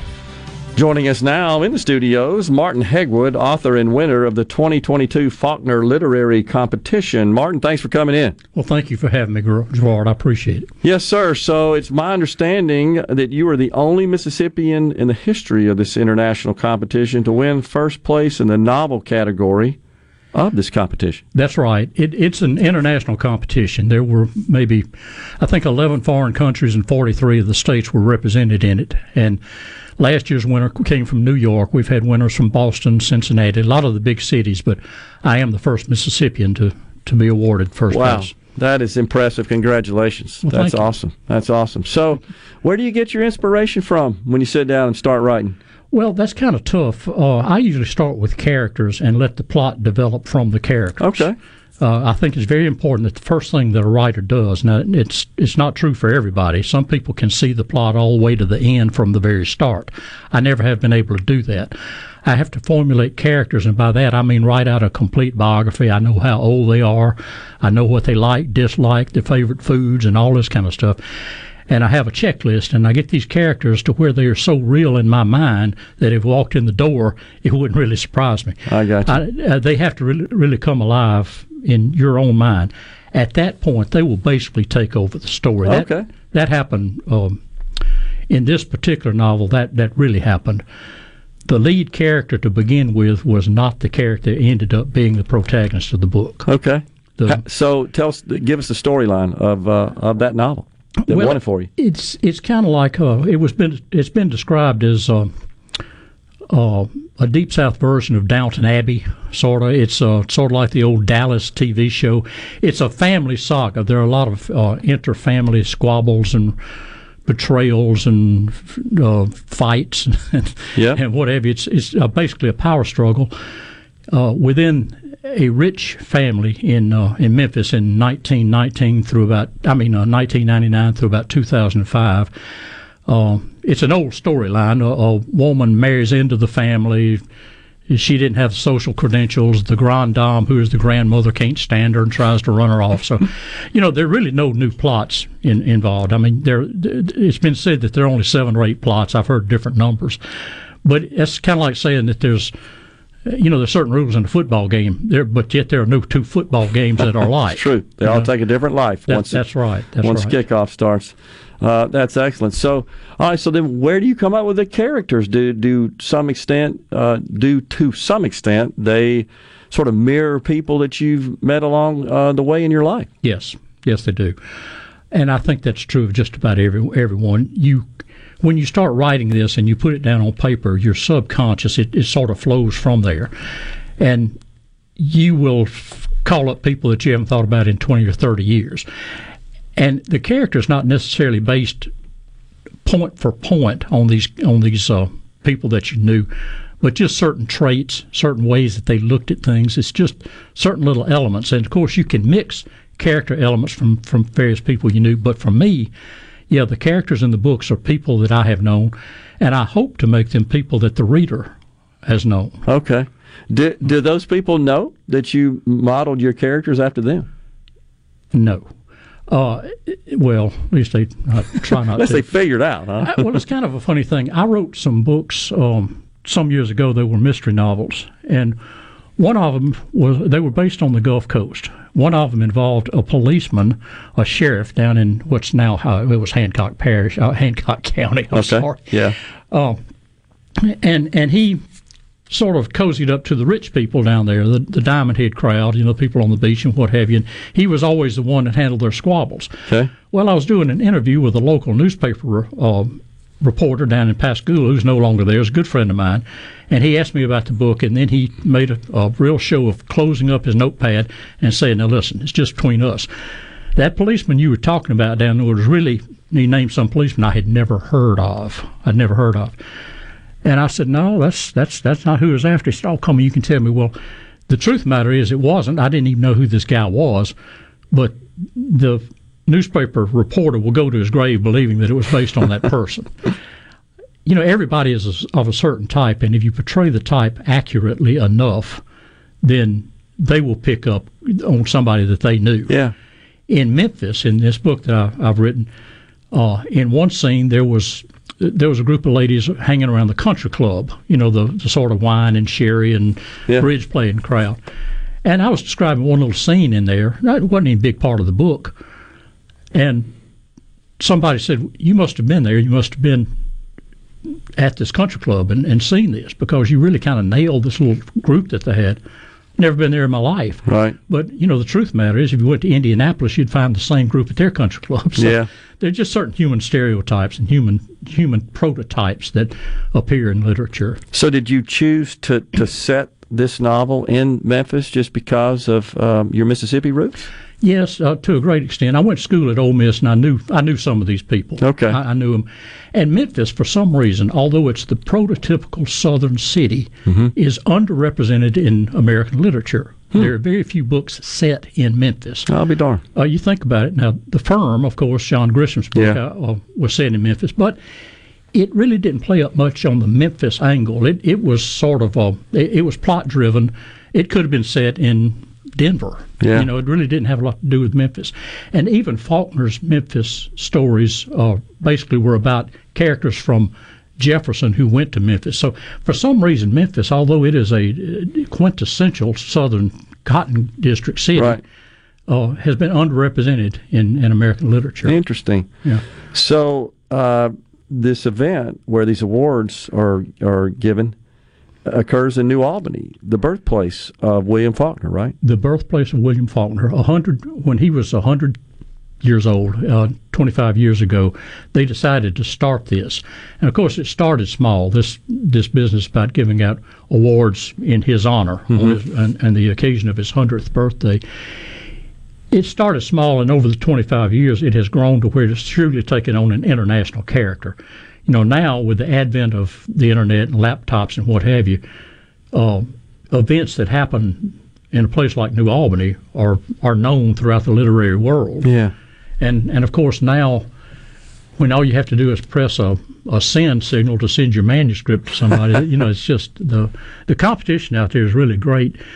Writing, Willie Morris said that writing is not a competitive sport, and that's true to an extent. Writers help each other out. I've always found that to be the case. But the truth of the matter is that writing, you face more competition than you do in virtually any other form of business. If you think about it, there's no cost of entry. You don't have to go out and get a loan, just pencil and a piece of paper. Yeah.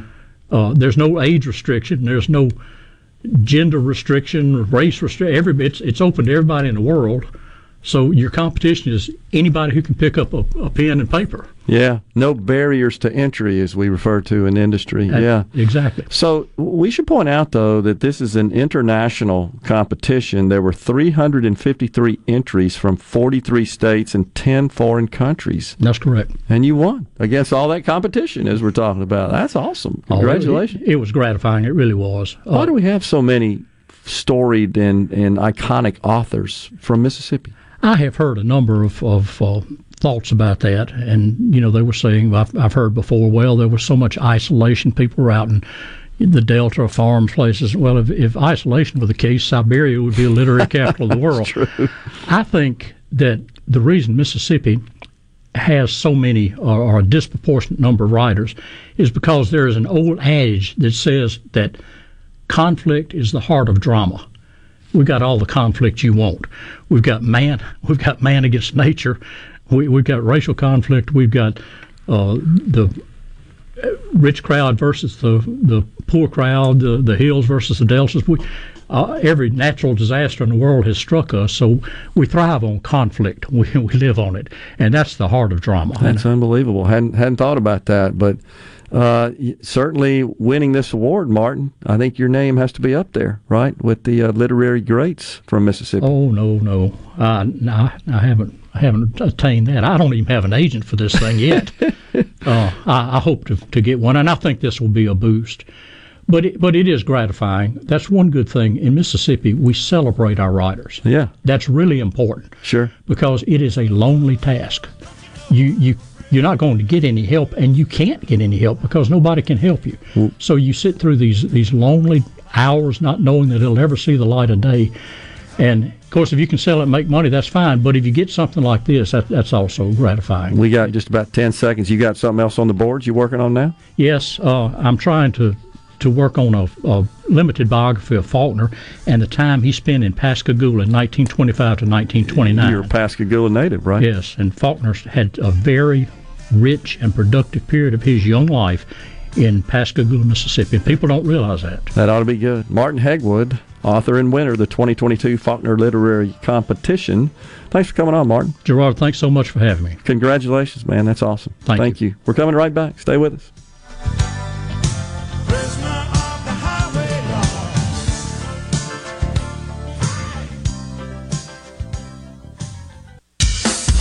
Now back to Middays with Gerard here on Super Talk, Mississippi.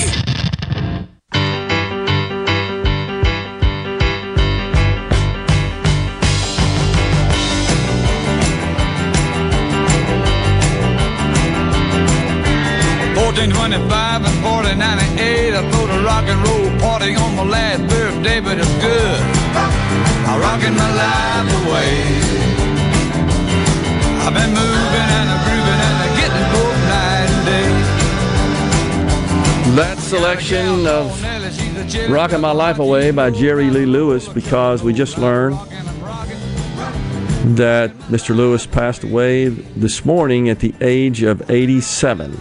87. That's after another premature notification yesterday afternoon. Right. That hit the news that he had passed yesterday. Yeah. Seems like that's becoming more and more of a issue when it comes to the announcement of celebrity deaths. Yeah. Who was it a couple of weeks ago that was announced as dead? Was it a golfer or something? I don't know. Some other celebrity that was kind of sounded weird.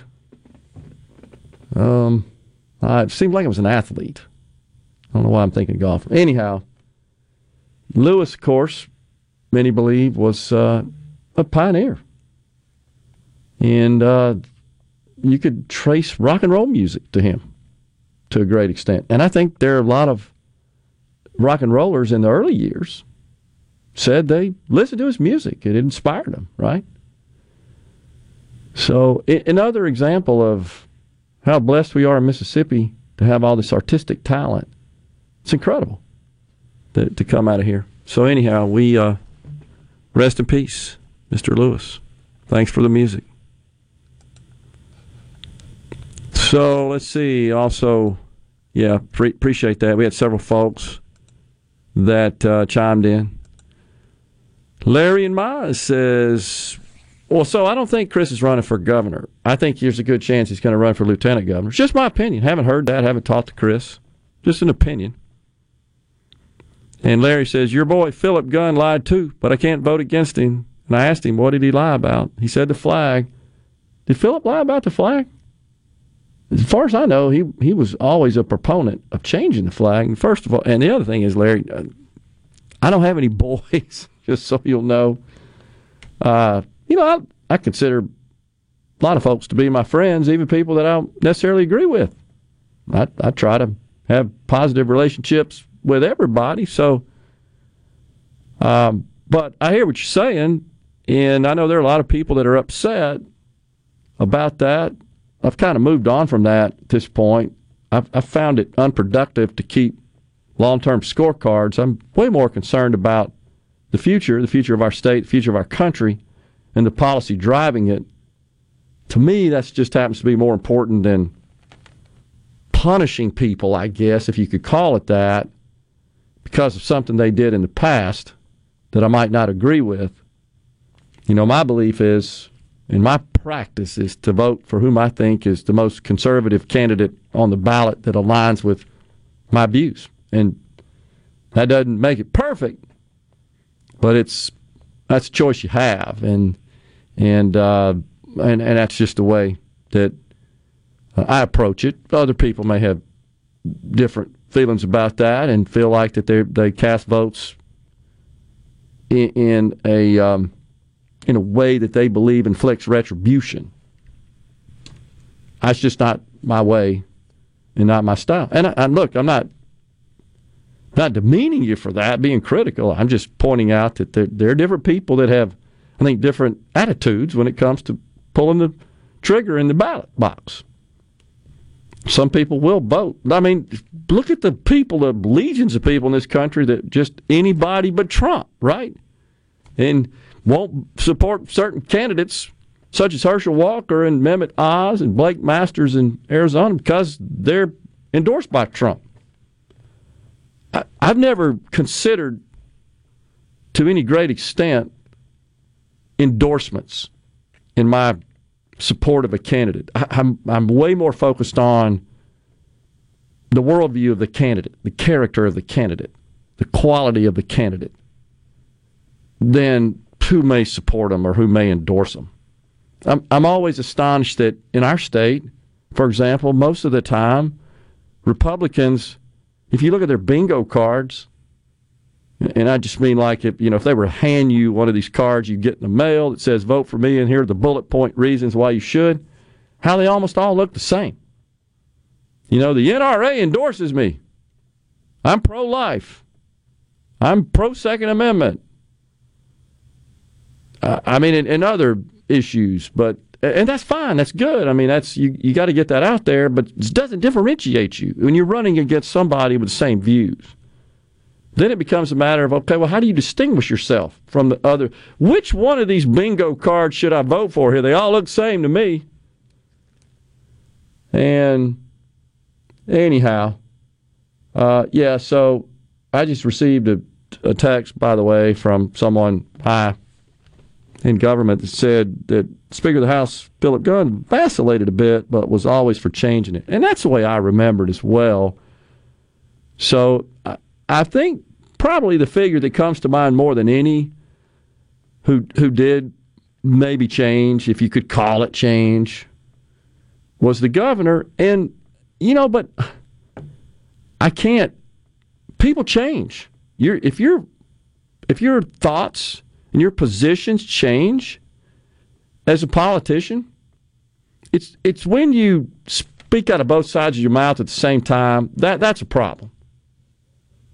But if you change and you can explain and substantiate and defend your change, I think we got to embrace that, because we all do that. People evolve. And maybe it's because things have happened. It typically is. Events have unfolded, and you've had experiences, and you've researched the issue more, and it's influenced you. Where it's a problem is if you, I think, don't explain that, and you don't validate the reason for your change. But there could be somebody that I support, for example, that disagrees with me on a policy matter at the time of their election, but they get elected, and if maybe I could influence them to change their mind on that policy matter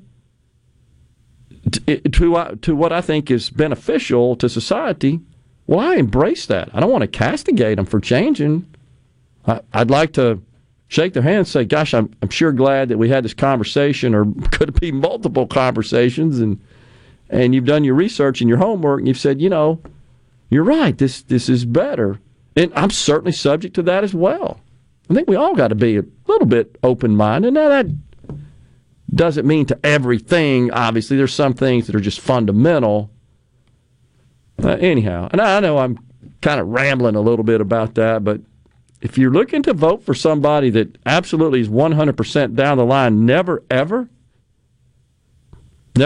changes, I don't know that person exists. And if they're changing for the good, again, I think we should welcome that and support that. Anyhow, I hate it, honestly, that we get into these debates like this. I hope we can focus on moving forward in the future, and less or so on the past, because we can't undo that. And I think that could be said about the flag. You may not like the fact that the flag's changed, but it has. And if you're mad at a candidate because of their position or their changing on that, their pivot on that, I would just invite you to think about what's most important, I think, which is that the best person to hold that office to lead us into the future? Because the past is done, but the future is not. And we need somebody to help lead and navigate us into the future, and those are the people should be supported. Jerry in Waynesboro says, what you are preaching is right, but has no influence on election. Look who's president. I'm not sure what you mean by that, Jerry, honestly. I do think there were a lot of people that supported Joe Biden, obviously, that really felt like he was the superior candidate. I hope they see now they were wrong. He's an example of a person who certainly doesn't govern as a so-called moderate, which is what we were all sold. Of course, we didn't hardly ever see him. He was locked up in the basement. That's wrong, too. So, by the way, the San Francisco police, looks like it's the chief on the television right now that's talking about this attack at Speaker Pelosi's home. So I do think, though, Jerry, that to a great extent, Joe Biden's governing over the last 2 years, this is typically the case, midterms or a referendum on the president, presently in office. And I think Joe Biden is a great deal of the reason why Republicans are going to prevail, because he hasn't pivoted that I can tell whatsoever from day one. Rhino, when he got in, we talked about it, 32 executive orders. that were just disasters, and then a couple of months later, this American Rescue Plan that really put the fuel to the fire of inflation. The economy was recovering on its own, despite what he and his propaganda say it was tanking. We had to do something. No, we're coming right back.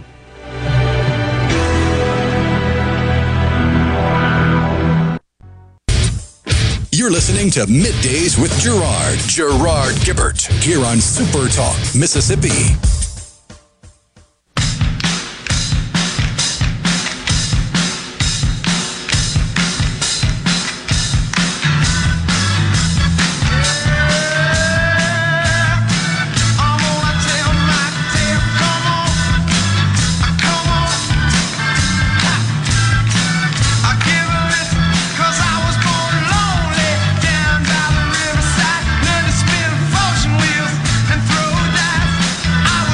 We thank you so much for joining us today. Stay tuned. The next segment, Rhino's going to give away some tickets, and we look forward to that. Also, don't forget that high school football is in full swing, and Super Talk Mississippi has you covered. You can catch a local game on just about every Super Talk Mississippi station. Plus, you can stream a ton of games and get up-to-the-minute scores from across the entire state by going to supertalk.fm/high school or by clicking on sports on the Super Talk Mississippi app, and check out the scoreboard preview show at 6 p.m. on Fridays, and then catch the Farm Bureau Insurance Company scoreboard show at 10 p.m. on Friday nights, anywhere you listen or watch Super Talk Mississippi. So Vicky in Clarksdale says the point is he lied. He might go back on his word on something else. You saw his character. Who are we talking about, Vicky? So again, I think there's a distinction between lying and then evolving on a matter. Simply facing reality. Yeah, and just having a change of heart. Well, it's not even that. Like with the criticism of Governor Reeves over the flag. Yeah. They had the votes to override any veto he did. It's true. So he's damned if he does, damned if he doesn't. Yeah. If he vetoes it, you're wasting more tax dollars with everybody sitting around to override it. If he doesn't veto it, the will of the legislature is carried out. So Greg from Newton, Mississippi says, I won't vote for Tate on account of the flag. He said he would veto, and he didn't. He did? Did he say that? I mean, seriously, I don't know. I do. The thing I remember him saying on the campaign trail was he thought that was a decision that needed to be made by the people. So, I mean, I just want to get that right. He did say that, he believed that, but he changed. He evolved on that. And again, I can't recall, honestly, if he ever came out and said why he changed. I don't know.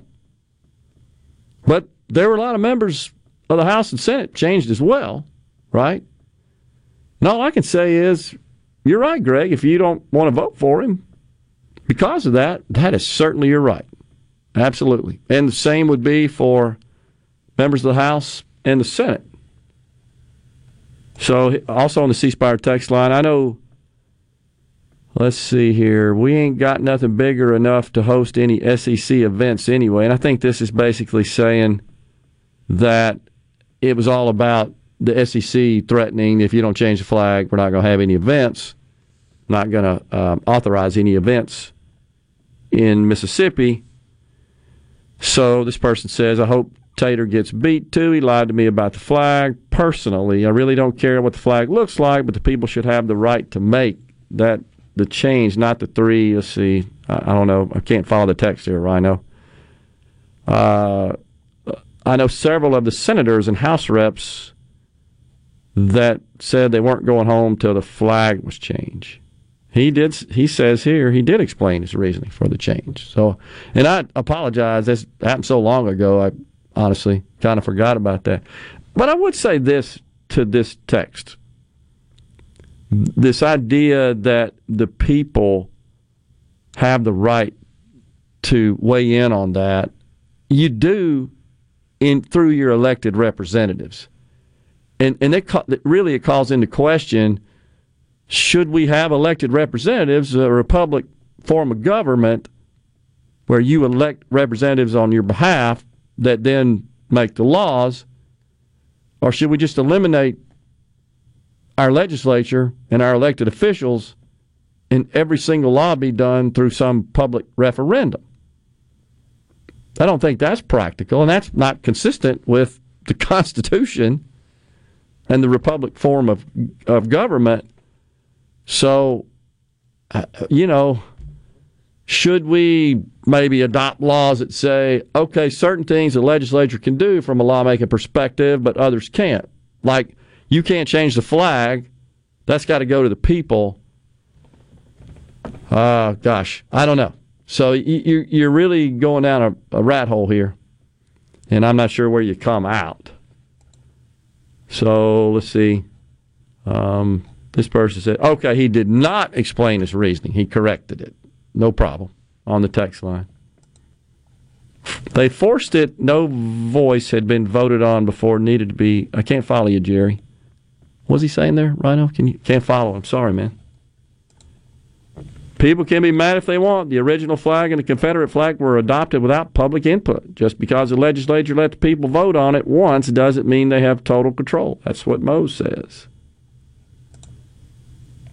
And then some legislature wanted to name the bill after him. He says, Chris from Oxford, they crawfish because the kid from Mississippi State put the pressure on everybody, and I believe the son of a gun transferred out of state to another college after we made the change. Interesting. I didn't know that. You forgot we already voted on the flag. No, I hadn't forgotten that, but it was several years prior. Now, my personal opinion is if you put the old flag on the ballot today versus the present flag, I think the present flag would win. I think just things evolve over time. Attitudes change, demographics change, population changes.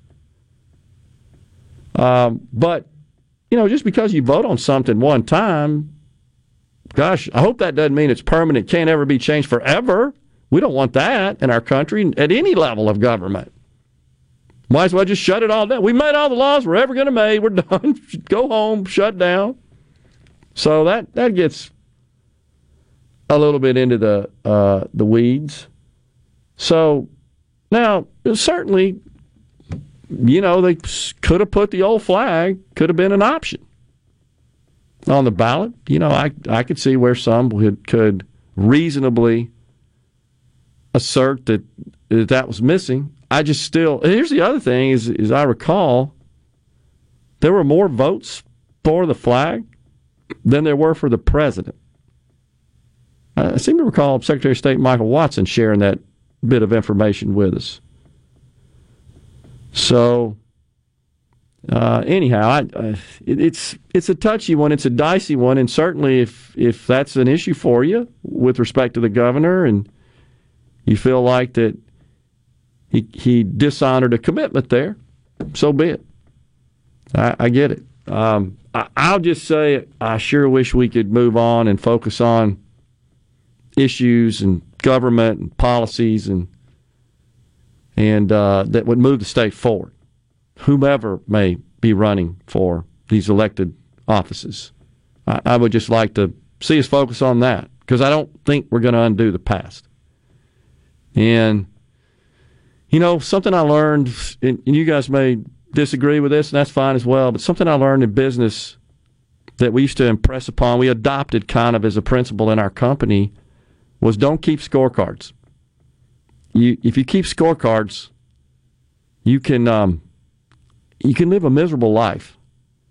And all I'm saying about that is, if you're wanting to hold something against somebody that they did a long time ago, and maybe it's a situation where you just can't get past it, but if whatever it is that person's trying to do is positive and would be beneficial, whether it's in business or in government or society, I don't know. I just think keeping those scorecards is not the best way to go through life.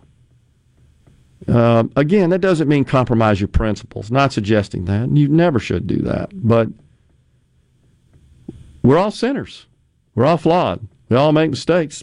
Sometimes you can't get through them and it disqualifies you from earning the vote, that's fine. That's why we go to the ballot box and exercise our right. It's a pretty good system in that respect. The main reason that we voted to change the flag was because of the potential divisive nature of the old flag. Let's move on, says Gary in Meridian. If you keep looking back, you will never be able to go forward. I agree with you on that. You just got limited cycles. So now, if it's a concern that, gosh, this person constantly waffles and pivots, says one thing, does another, yeah, we kind of have that in the president, honestly. Of course, in his case, I really just don't think he has a clue, sadly.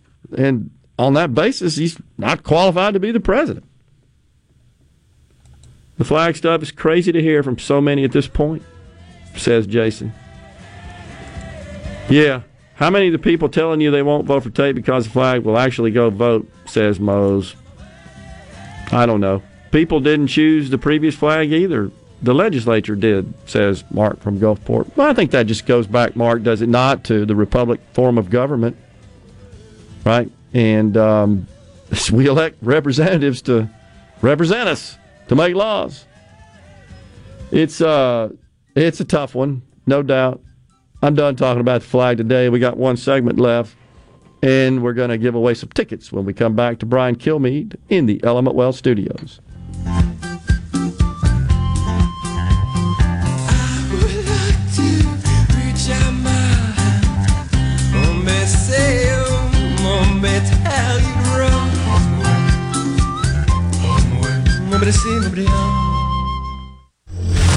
You're listening to Middays with Gerard here on Super Talk, Mississippi.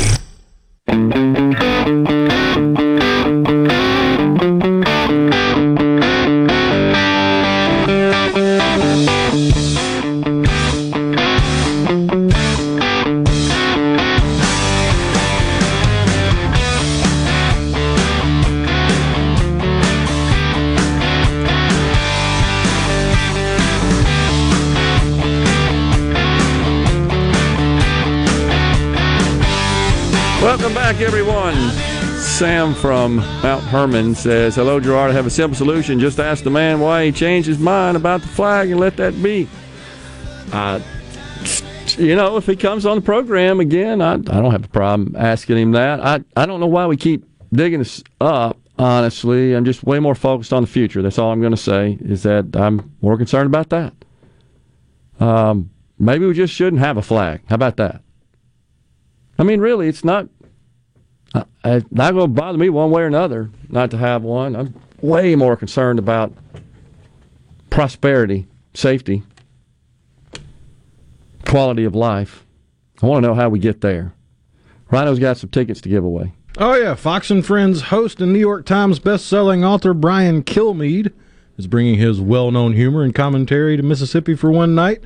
He's going to tackle some of the day's hottest political topics and talk about his best-selling books.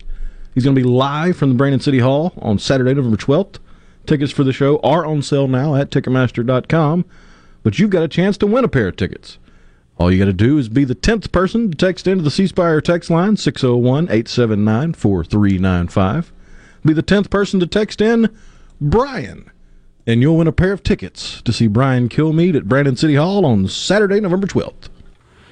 So Jeff in Forest County, I don't know why he wants me to talk about something that happened in 2014 during the Senate race, Senate primary, where State Senator Chris McDaniel took on sitting U.S. Senator Thad Cochran about breaking into the nursing home. Yeah, I'm familiar with that story. I didn't know that's what you were talking about, Jeff. I'm extremely familiar about it. He says JT did a whole show about it. What do you want to talk about? I mean, look, this is something that I don't know has any merit for discussion here 8 years later. Should Senator McDaniel throw his hat in the ring to run for a statewide office? I feel quite confident that whomever his opponent or opponents are, are going to bring that up because that's what politicians do. They point to all the stuff in the past of a candidate that they think would be presented as a liability and would be considered as disfavorable to that candidate. So I feel like that's going to come up. At this point, I don't see the need to talk about it. That's that.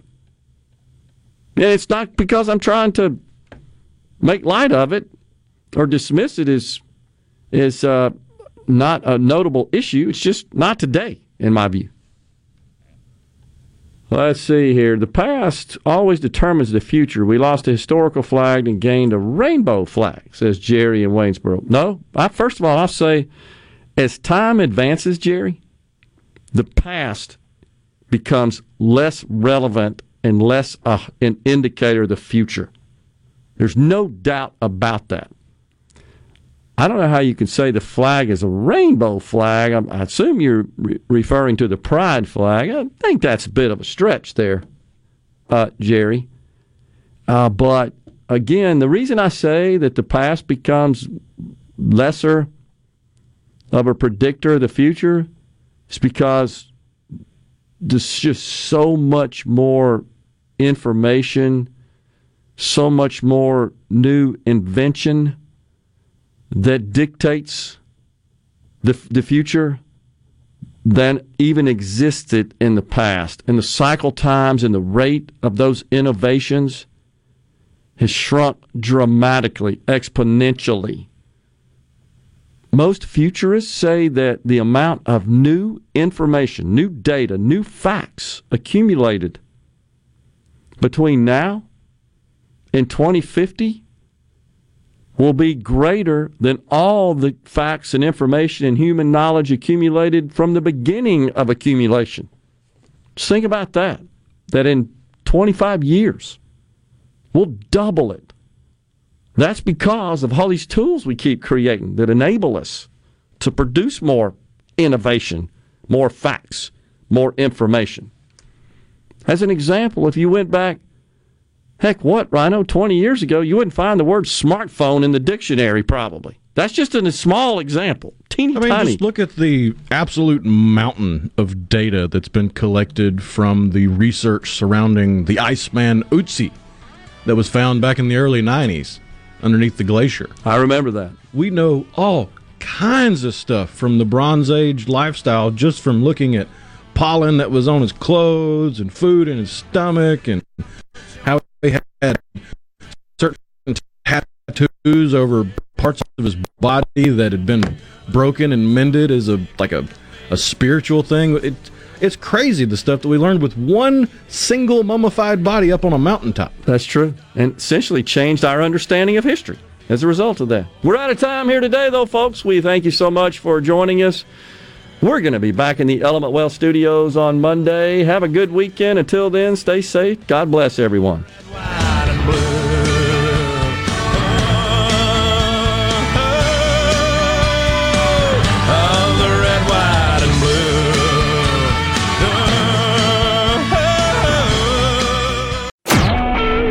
SuperTalk Mississippi Media Production.